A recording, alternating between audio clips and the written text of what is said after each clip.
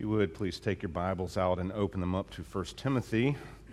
There we resume our study this morning. As you well know, if you've been with us, that we have been making our way through this first letter to Timothy. And last Sunday we finished up chapter 4, and this week we begin chapter 5. And as we know, as we've been looking at this particular letter in the New Testament, that it was Paul's purpose to write Timothy, who was overseeing the church at Ephesus, or a church at Ephesus, and Paul was giving him the different instructions for how worship was to go, for how Timothy was to carry himself, for how he was to interact with people, how he was to, in his own life, be faithful, and so much of it centers around Timothy being faithful to proclaim truth in every area. So when we think about truth proclamation, it's easy to just assume that Paul's focus is only on correcting false teaching. That is a primary focus on Timothy. But when Paul is telling Timothy to proclaim truth, he means into every situation. Be honest and truthful about your relationships. Be honest and truthful in worship. Be honest and truthful with false teachers, because Paul understands the central notion, or the central theme, the idea that when we have to have truth to build on that foundation. Truth is so foundational to everything that we're not going to build something that stands if we don't build it on truth. That is why lives and ideologies and philosophies built on things that are false, they crumble. They can't stand. They eat themselves. We watch it happen all the time. If you're paying attention in our world, you're seeing different philosophies and ideologies that are coming out, and they end up caving in on themselves because the foundation upon which they're built are lies. It's not true. The only thing that stands, and that stands for any amount of time, is something that is built on truth. And so let us have truth and deny everything else. Let us have truth, though it cost us everything, because without truth, we have nothing. And so that's why Paul is so adamant with Timothy. This morning, what I like is the attention to detail that the apostle pays in terms of, hey, the gospel has a ripple effect, and it's meant to ripple out and affect things. In other words, the gospel is the message of Jesus Christ redeeming his people, but when we receive and believe the gospel, when the gospel transforms us, it transforms us at every level. And so by virtue of that transformation, it has implications for how we live, how we interact, how we carry ourselves. In everything that we do, it has implications. And that's exactly what Paul is talking about this morning in this passage of Scripture, is what the gospel does for relationships. And so without further delay, let's turn our attention now to God's Word. 1 Timothy chapter 5, verses 1 to 8. Beloved of God, this is God's infallible, inerrant word. Do not rebuke an older man, but encourage him as you would a father. Younger men as brothers, older women as mothers, younger women as sisters, all in all purity. Honor widows who are truly widows. But if a widow has children or grandchildren, let them first learn to show godliness to their own household, and to make some return to their parents, for this is pleasing in the sight of God. She who is truly a widow, left all alone, has set her hope on God, and continues in supplication and prayers night and day. But she who is self-indulgent is dead, even while she lives. Command these things as well, so that they may be without reproach. But if anyone does not provide for his relatives, especially for members of his household, he has denied the faith and is worse than an unbeliever. So ends the reading of God's word. May he add his blessing. Please pray with me now. Father, your word is set before us. We come to it now. We come to it to drink deeply, to satiate our souls, to have real food to nourish us. Father, we pray that you would nourish us this morning with your word, that you would transform us, that we would be renewed in minds and hearts, and that we would never be the same again. It's through Christ we pray. Amen. I was thinking this week about relationships. I spent a lot of time thinking about relationships, and it is amazing to me how one wedding ceremony totally transforms relationships for men and women. Because after that wedding ceremony, the way you relate to your spouse is different than before, or at least it's supposed to be. Our culture has a problem with this, but we won't talk about that right now. That wedding ceremony, that time in the presence of God and in the presence of witnesses, it truly is a transforming event because now my relationship to this person changes. Now I no longer live for myself. I no longer do what is only pleasing to me. I no longer only consider how this is going to affect me. Now I'm in a spiritual and physical one flesh union with this person, and my life is tied up to their lives. Our lives are bound together, and the decisions we make affect one and the other. We are forever, eternally bound together through this union, and it changes the way we have to treat each other. It changes the way that we look each other. It changes the way in which we interact with each other and the things that we will now do. I mean, I do stuff with, well, never mind. I'm not going to go there. I'm not going to get in trouble talking about marriage and life. I'm just going to stick to the facts here. So once those vows are taken, it truly changes this relationship, and this relationship is like no other relationship. It's unique, it's special, and it's one for which we give our lives, right? We lay down our lives to, with, and for one another. Well, when we think about the gospel, it calls us, when we think about marriage, we're called to love, we're called to serve, we're called to sacrifice. When we think about the gospel and what it does for us, Brad, what is the gospel? Let me answer that question first. When I'm saying the word gospel, here is what I mean. Paul, I'll sum it up using Paul. God made him, that is Jesus, who had no sin, to be sin for us, so that in him, that is in Christ, we would have the righteousness of God. And so when that transformation happens, it has implications. It changes us. We go from living for self and living for flesh to now in a union with Christ and a union with the people of Christ so that we can love, serve, and sacrifice. And so truth demands that we relate to one another in congruence with God's word.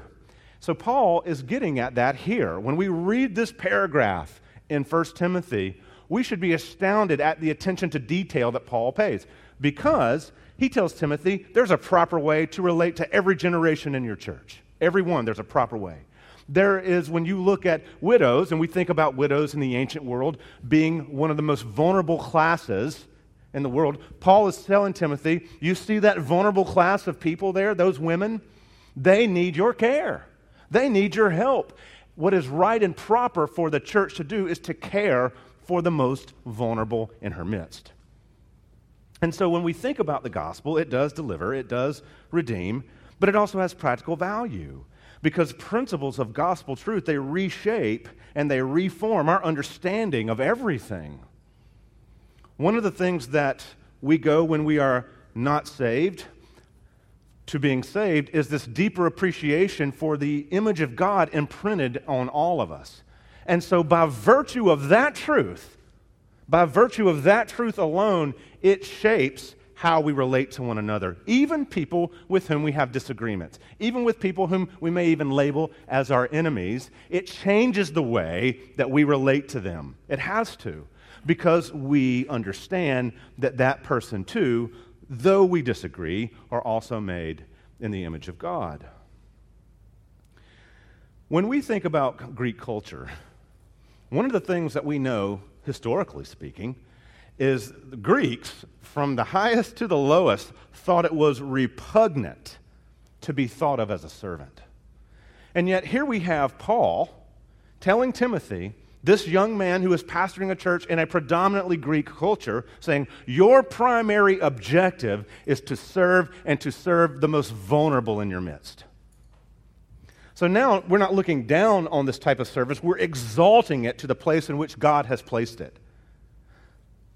We're exalting this type of service to a place that honors God, that sees no one as lesser because of their social or cultural situation. So Paul was very detailed in these instructions. He says there's a proper way to interact with every age group in the church. He spends chapter 5, verse 1, all the way through chapter 6, verse 2, telling Timothy this is how you treat who? It's widows, it's elders, it's slaves. It's all these different groups that Timothy's going to be interacting with in his church. Paul's saying there's a proper way to deal with that. Why? Well, because if we've truly been transformed by the gospel, then God's word is true, and it demands that we live our lives in a certain way. And that's exactly what Paul is telling Timothy here. So when we're relating to other people, it is not a matter of what is good in our own eyes. It's doing what's in keeping with God's word. That's the central message here. So with those thoughts in mind, there's one idea I want for us to see. It's this, that trust in gospel truth means that we treat people appropriately. Trust in gospel truth means that we treat people appropriately. So the whole tenor of this, and it's actually going to continue on in the paragraph, we really could take 1 through 16 as one paragraph, but I've broken it up into these smaller chunks so we could get through it. But it's all about relating rightly. First, verses 1 to 2, about how we relate to the different generations, and then the remainder of it's going to be how we relate rightly to widows. So the gospel not only redeems, it dictates how we treat people. When you look here, starting in verse 1, do not rebuke an older man, but encourage him as you would a father, younger men as brothers, older women as mothers, younger women as sisters, in all purity. So you have these generational relationships, and there's a proper way for us to relate all in the church. And in fact, this is where I want to make a little application here. Paul's assumption of Timothy is that he would indeed be interacting with all the different generations in the church, both male and female. Now, it makes sense because Timothy, by all rights, is kind of the head overseer in this church. But this bears a little application for us. How generational are you in your relationships in the church? Do you tend to just stay within your own age group or the old people that are kind of in your circle because it's easy? Or do you intentionally get out of your age bracket and try to have relationships with people who are older and people who are younger? Because the whole beauty of the church is that we have a diversity of generations in here with different experiences. We rob ourselves and other people if we just stick within our age group and don't try to get to know everyone throughout the generations. Because there are people who are older than you that have some wonderful counsel that you need. And there are people who are younger than you that might have some insights on life that you've missed. So why not step out of our comfort zones, if that's what it takes, and get involved with different generations? Because it is a blessing to them, it will be a blessing to you, and it pleases the Lord. So Paul tells her, he starts with Timothy. How will Timothy interact with these older men? He tells Timothy not to rebuke here. And I want to just take a few minutes. That word rebuke there, don't think of it as just rebuke. Literally, the word means like don't strike out at.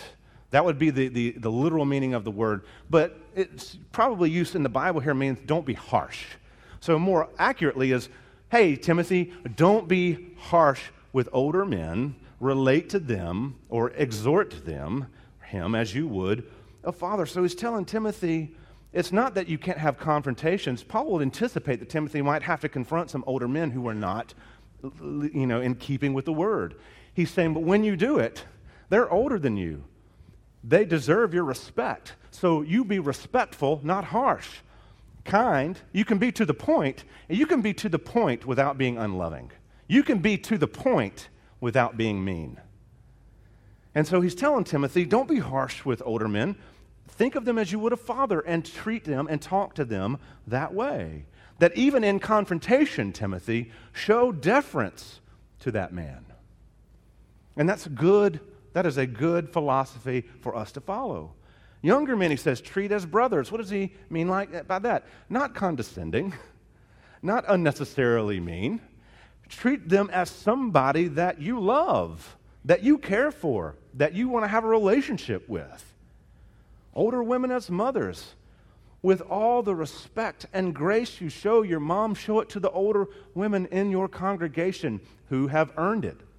That's the implication. These people are at a place in life where they've earned the respect. And in this way, it reminds us, when we think about honoring a woman as a mother, one of the last things that Jesus did, mind you, from the cross, having had his back flayed open with a whip and his body mutilated beyond recognition, took time to make sure his mother was cared for.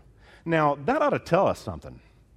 That when Paul is laying this charge to Timothy, treat your older women as mothers, keep in mind how do we imitate Christ? That Christ, in his moment of death, said to John, John, this is your mother. Mother, this is your son. He's making sure to honor his mother even in the throes of death. And Timothy was to emulate that, and we should as well. And he tells Timothy with younger women, relate to them as sisters. Why? Why sisters? Well, it's a mutual platonic love that exists, but he's also this careful instruction to not sexualize those relationships. Yes, even in the ancient world, that was still an issue that we had to deal with because male and female are male and female. And so by telling Timothy to treat them as sisters, and then he goes one step further, he's saying, hey, don't sexualize the relationship. In fact, choose purity. That's what he says. He says, in all purity. Choose purity, choose dignity, choose respect. When we think about relationships, every relationship we have in our lives, if we are Christians, if you call Christ Lord this morning, every relationship you have in your life is shaped by the gospel. And so what that means is within the confines of those relationships, the two pillars, and maybe they're not even two, maybe they're one of the same, would be love and service. How do we love and serve one another? How do I show respect to you? How can I make sure that I avoid disrespect or being demeaning or being suspicious that leads to slander and gossip? See, when we get these right, when we get the love, service, and respect right, it totally, or not totally, but it greatly diminishes the capacity for slander and gossip, because now my aim is to respect and love you and serve you, not to tear you down. And so that's why it has practical value. We just got to remember, we have to remember this. You know, in this kind of caustic culture that we live in, that, you know, on Twitter, if you say I like Oreos, people get mad at you because it's not chocolate chips.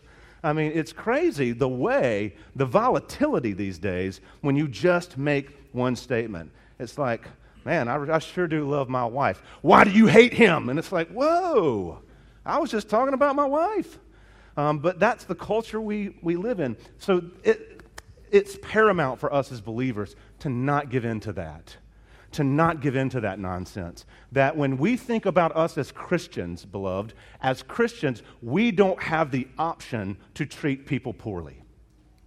We have a call to love and honor and respect. And I'm not saying that's easy. And I'm not saying there's sometimes I just have to bite my tongue and walk away because I don't want to say the demeaning thing. And there's oftentimes I let it fly. And then I feel terrible afterwards, mostly. And so this is convicting to me, honestly. If I'm not preaching to you this morning, I am preaching to myself about just being reminded that because of the Imago Dei, the image of God imprinted on every human being, we as believers in Christ who are told to love our enemies and pray for those who persecute us do not have the freedom and the option to treat people poorly. We are called to a more excellent way, to something that is exemplary. Remember that Paul had told Timothy to be an example to the believers in word and conduct and love and faith. And that's our calling. As Paul transitions out of that, he lays that down about how you're going to interact with different generations. He immediately moves into treatment of widows. Starts off in verse 3 with honor widows who are truly widows. And I'm going to start right there. So what we want to do here is recognize a widow, as I've already made the point. Widows in this culture, highly vulnerable people that needed protection. We think about the unborn in our own day. When we think about the most vulnerable in our midst would be the unborn, and they need our help. Sadly, they need our protection. So Paul is laying this out. He's telling Timothy and the church, that the church is called to care for the most vulnerable. In fact, when he says honor widows who are truly widows, that word there, honor, is an express command. It's a perpetual call to honor widows, and it has a twofold meaning in this context. Certainly, Paul means show respect to. Respect their persons. This is a radical concept in the ancient world that if a widow had nobody, widow could be a death sentence to some poor lady who lost her husband and had no family to take care of her. And in pagan cultures, it often was. So Paul is saying, hey, give her respect, which is radical. He's departing from convention here. Give her respect. Honor her. But we need to also know that this word honor, the implication is not just respect. He's talking about finances. In other words, it may come a time, Timothy, where y'all have to help her out financially, and you need to be ready to honor her and help her out. That's Paul's point here, and it's commiserate with James chapter 1, verse 27, when he says what? That true religion is what? Caring for the orphan and caring for the widow. In other words, James is saying the evidence that you truly are walking with Christ is in practical things that you do. Are you willing to care for the least of these? And when we look at the history of the church, I know she gets a bad rap for so many things. When you look at the history of the church and the primary ministries that happened throughout God's church through history was ministries to widows and orphans and hospitals and then eventually universities. But my point is that one of the ways in which we show that we truly do believe the gospel, Paul is saying here, is in how we treat people and how we interact and what we're willing to do. So when we think about, we want to be sound in our theology, and we do, and I do. We need to be. But sound theology has to lead to a life well lived.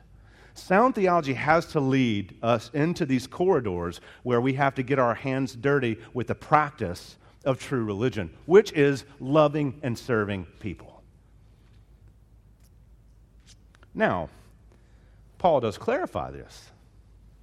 He says, but if a widow has children or grandchildren, let them first learn to show godliness to their own household and to make some return to their parents, for this is pleasing in the sight of God. So Paul gives his first caveat. Yes, we need to honor widows. Yes, that may mean financial care. But if she has family, she needs to ask them first. Her family are the ones who need to be stepping up first. That's Paul's point, very pragmatic. Widows with children or grandchildren, he says, should appeal to them first. When he says this, he says, but if a widow has children or grandchildren, let them first learn. Let them first learn is an express command directed to the children. Let the children learn what true godliness is through fidelity to their own family. In other words, hey, do you want to be really godly and spiritual? Can you take care of your family? Because that's going to be a big marker of it. No, not can you tell me the nuances of the Lapsarian debates, or can you tell me the nuances of the hypostatic union, or you can tell me all this. But if you can't care for your family, you are missing something. All that sound theology is not translating to a life well lived. Something is missing. It's like your heart is missing something. So he's saying that those children should learn godliness through serving their parents. Caring for parents, Paul says, it pleases God. And this should not be lost on us. Of course, we think, of course it does. In fact, it pleases God so much that it's been enshrined and ratified in the Ten Commandments as the fifth commandment. Honor your father and your mother that it may go well for you. So Paul is essentially telling Timothy that part of verse 4 is, hey, these children and grandchildren need an opportunity to honor their mother. And when she is at her worst, to be able to come alongside and give her the attentive care that she needs. Paul continues here. This is pleasing in the sight of God. So make note of that this type of practical ministry is pleasing. It pleases God when that happens. Do we want to please God in our lives? Be attentive to the needs around us. Obviously, we can't fill every need. I know that, and Paul knows that. But our posture towards the vulnerable should be to love and protect and serve. That should be our general demeanor. Now, Paul clarifies, so you've got this caveat. So if she's got family, she needs to be appealing to her family. She is truly a widow, in verse 5, Paul says. He tells us what it is left all alone. She has her hope on God, and continues in supplications and prayers day and night. I'm going to stop right there, even though verse 6 is part of that sentence. So let's break us down by phrase. She was truly a widow. So a true widow is one who's destitute. She's left alone. She's alone in the world. And so when we think about that type of situation, yes, that's when the vulnerability happens, because she has really no one in any blood connection, no family to come alongside and care for her. Now, typically, in the ancient world, younger widows would either remarry or they would have an option to go back to their family home. And in most cases, that's what they did. The more vulnerable would be the older widows who had no family home to go back to, who perhaps maybe had no children, or her children had all died. And so Paul is talking about this woman who is a destitute woman who needs not just finances, she needs fellowship, she needs friends. She needs people in her life to come alongside of her and just love her well. And that should not always translate to money, though sometimes it will have to. But he says, I love how he describes her, because he talks about a certain line of fidelity here that's important for us to notice. Even in her destitution, she's left all alone. She has set her hope on God and continues in supplications and prayers night and day. Despite her destitute situation, she hopes on God and continues in her relationship with Him. And so she's marked by faithfulness in prayer, night and day, he says. Her faithfulness in prayer. This is where I think there's a practical lesson here for all of us. Usually, when we experience what I'll call destitution, and maybe not to this degree, but let's just call it destitution for the sake of clarity, or for the sake of argument. When we experience destitution, so often our temptation is to pull back from the Lord because we just don't feel like we're connecting with God in our hurts. When actually, we should be doing the very opposite. That in our valleys of pain, there we should be pressing in more deeply. And Paul says that the faithfulness of this woman is seen in the fact that in her destitution, she presses in to the Lord. In her most desperate hour, she is still seen in prayer. Praying for her daily bread, perhaps. Praying for other people in her church, or whatever the case may be. She is faithful in prayer. And so, in our most desperate hours, we should be pressing in. And I'm telling you, again, this is where it's convicting to me personally, because I start asking myself, well, Brad, are you pressing in your most desperate hours? Sometimes yes, and sometimes not as much as I could be. But this is that reminder that in destitution, our hope is in the living God, is in the living God. And when we are in our most desperate state, we can press into this living God who longs to be gracious to us, according to Isaiah chapter 30. And Paul says we see the faithfulness in this woman because of her willingness to press into the Lord even though she's in a desperate situation.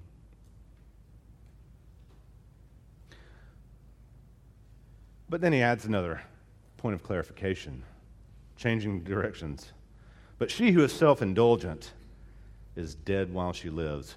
This is a sobering verse, actually.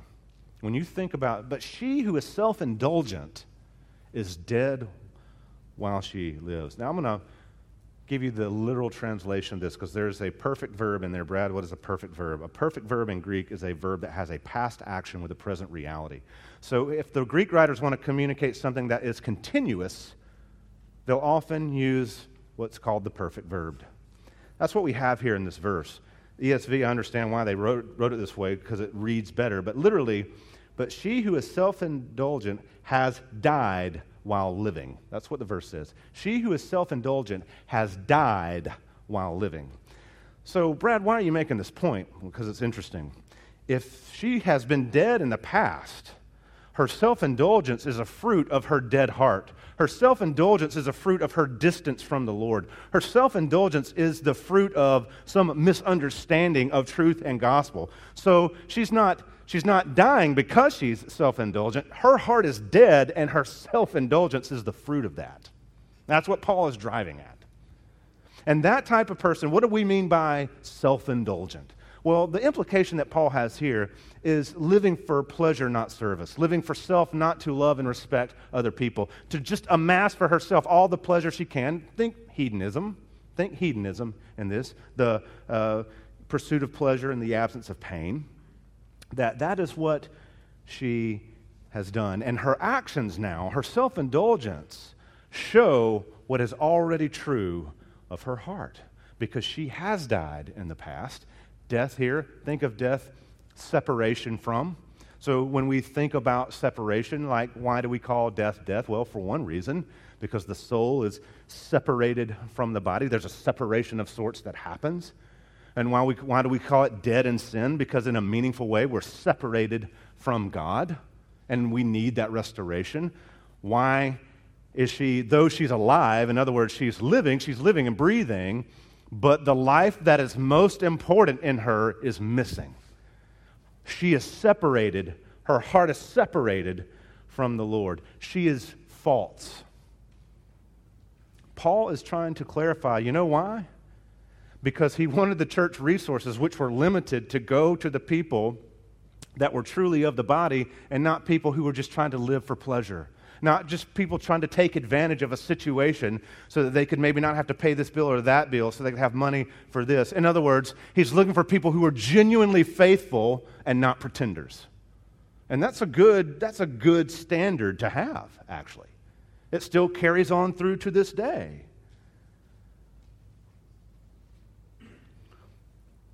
So she has died even while she lives. He says, again, familiar phrase in this book, command these things as well, so that they may be without reproach. Again, we've already seen Paul say this to Timothy several times. Command and teach these things. Command these things. It's an express command. He's telling Timothy, command these things. What is the these things referring to? As we've said before, is it referring to the whole letter? Is it referring to what follows after it? Or is it referring to what precedes it? Well, in this case, the command these things is exactly what Paul has just said about widows. In other words, this is not my opinion, Timothy. This is not a suggestion to you. This is the standard of the church at Ephesus. This is what it will be. With all the apostolic authority that Paul has, he's telling Timothy, this is not just a great suggestion or some wise counsel. This is what you will do.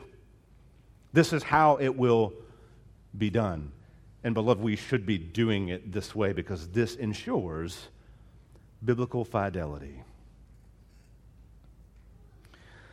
So when he says, command these things that they may be above reproach or without reproach, and that gives us another little insight. What is the purpose of truth?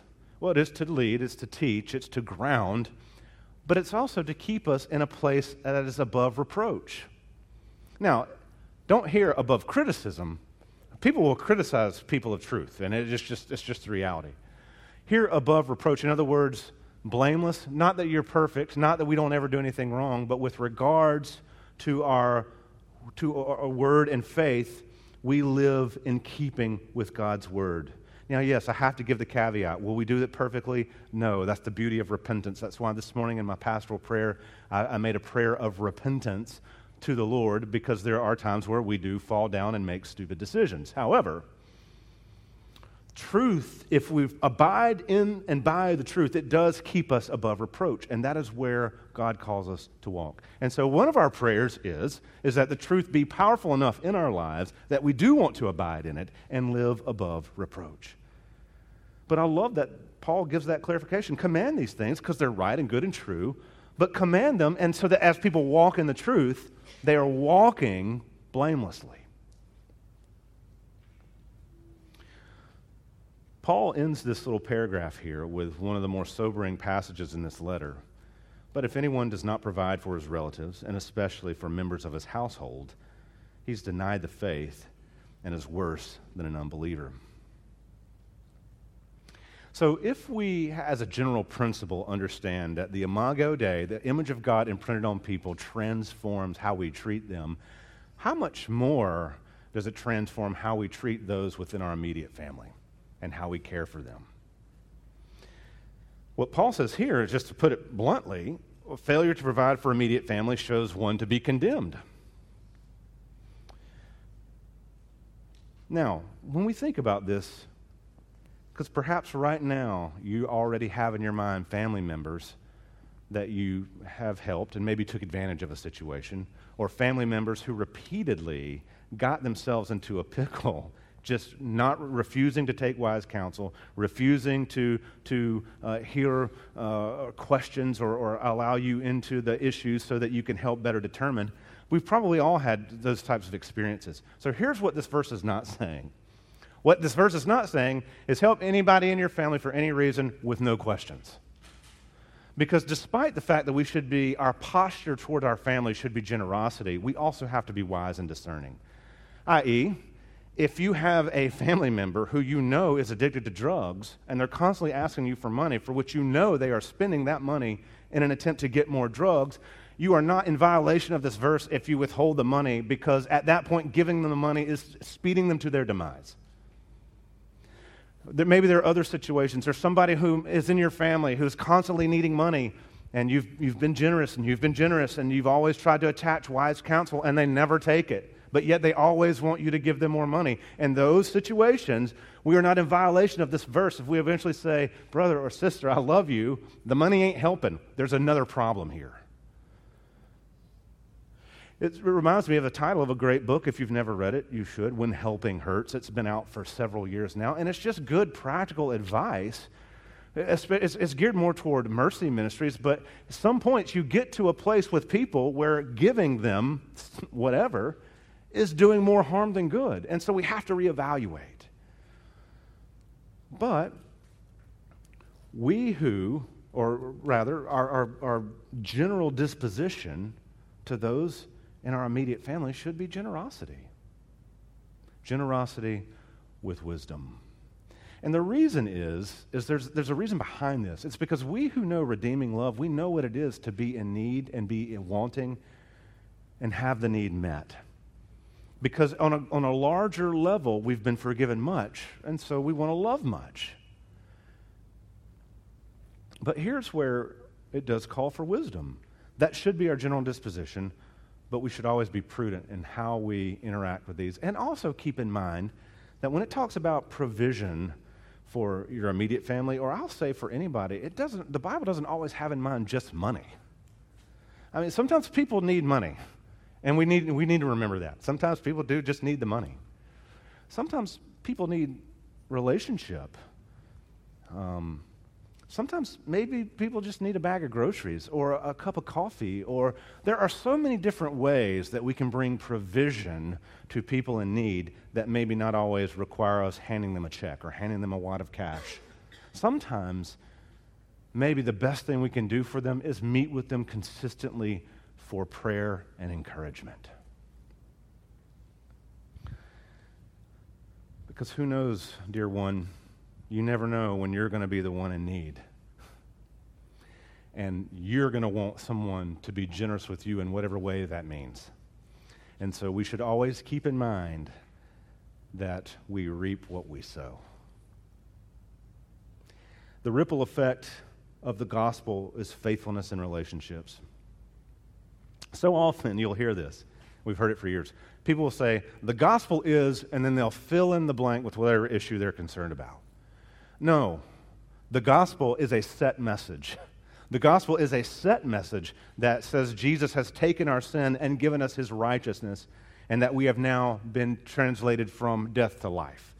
Now, the gospel does redeem, but that restoration might occur. So the gospel redeems, and so when we think about our worldview, creation, fall, redemption, restoration, that restorative part is part of what Paul is talking about here. How do we, who are gospel believers, work in the ministry of restoration? Well, it starts in relationship.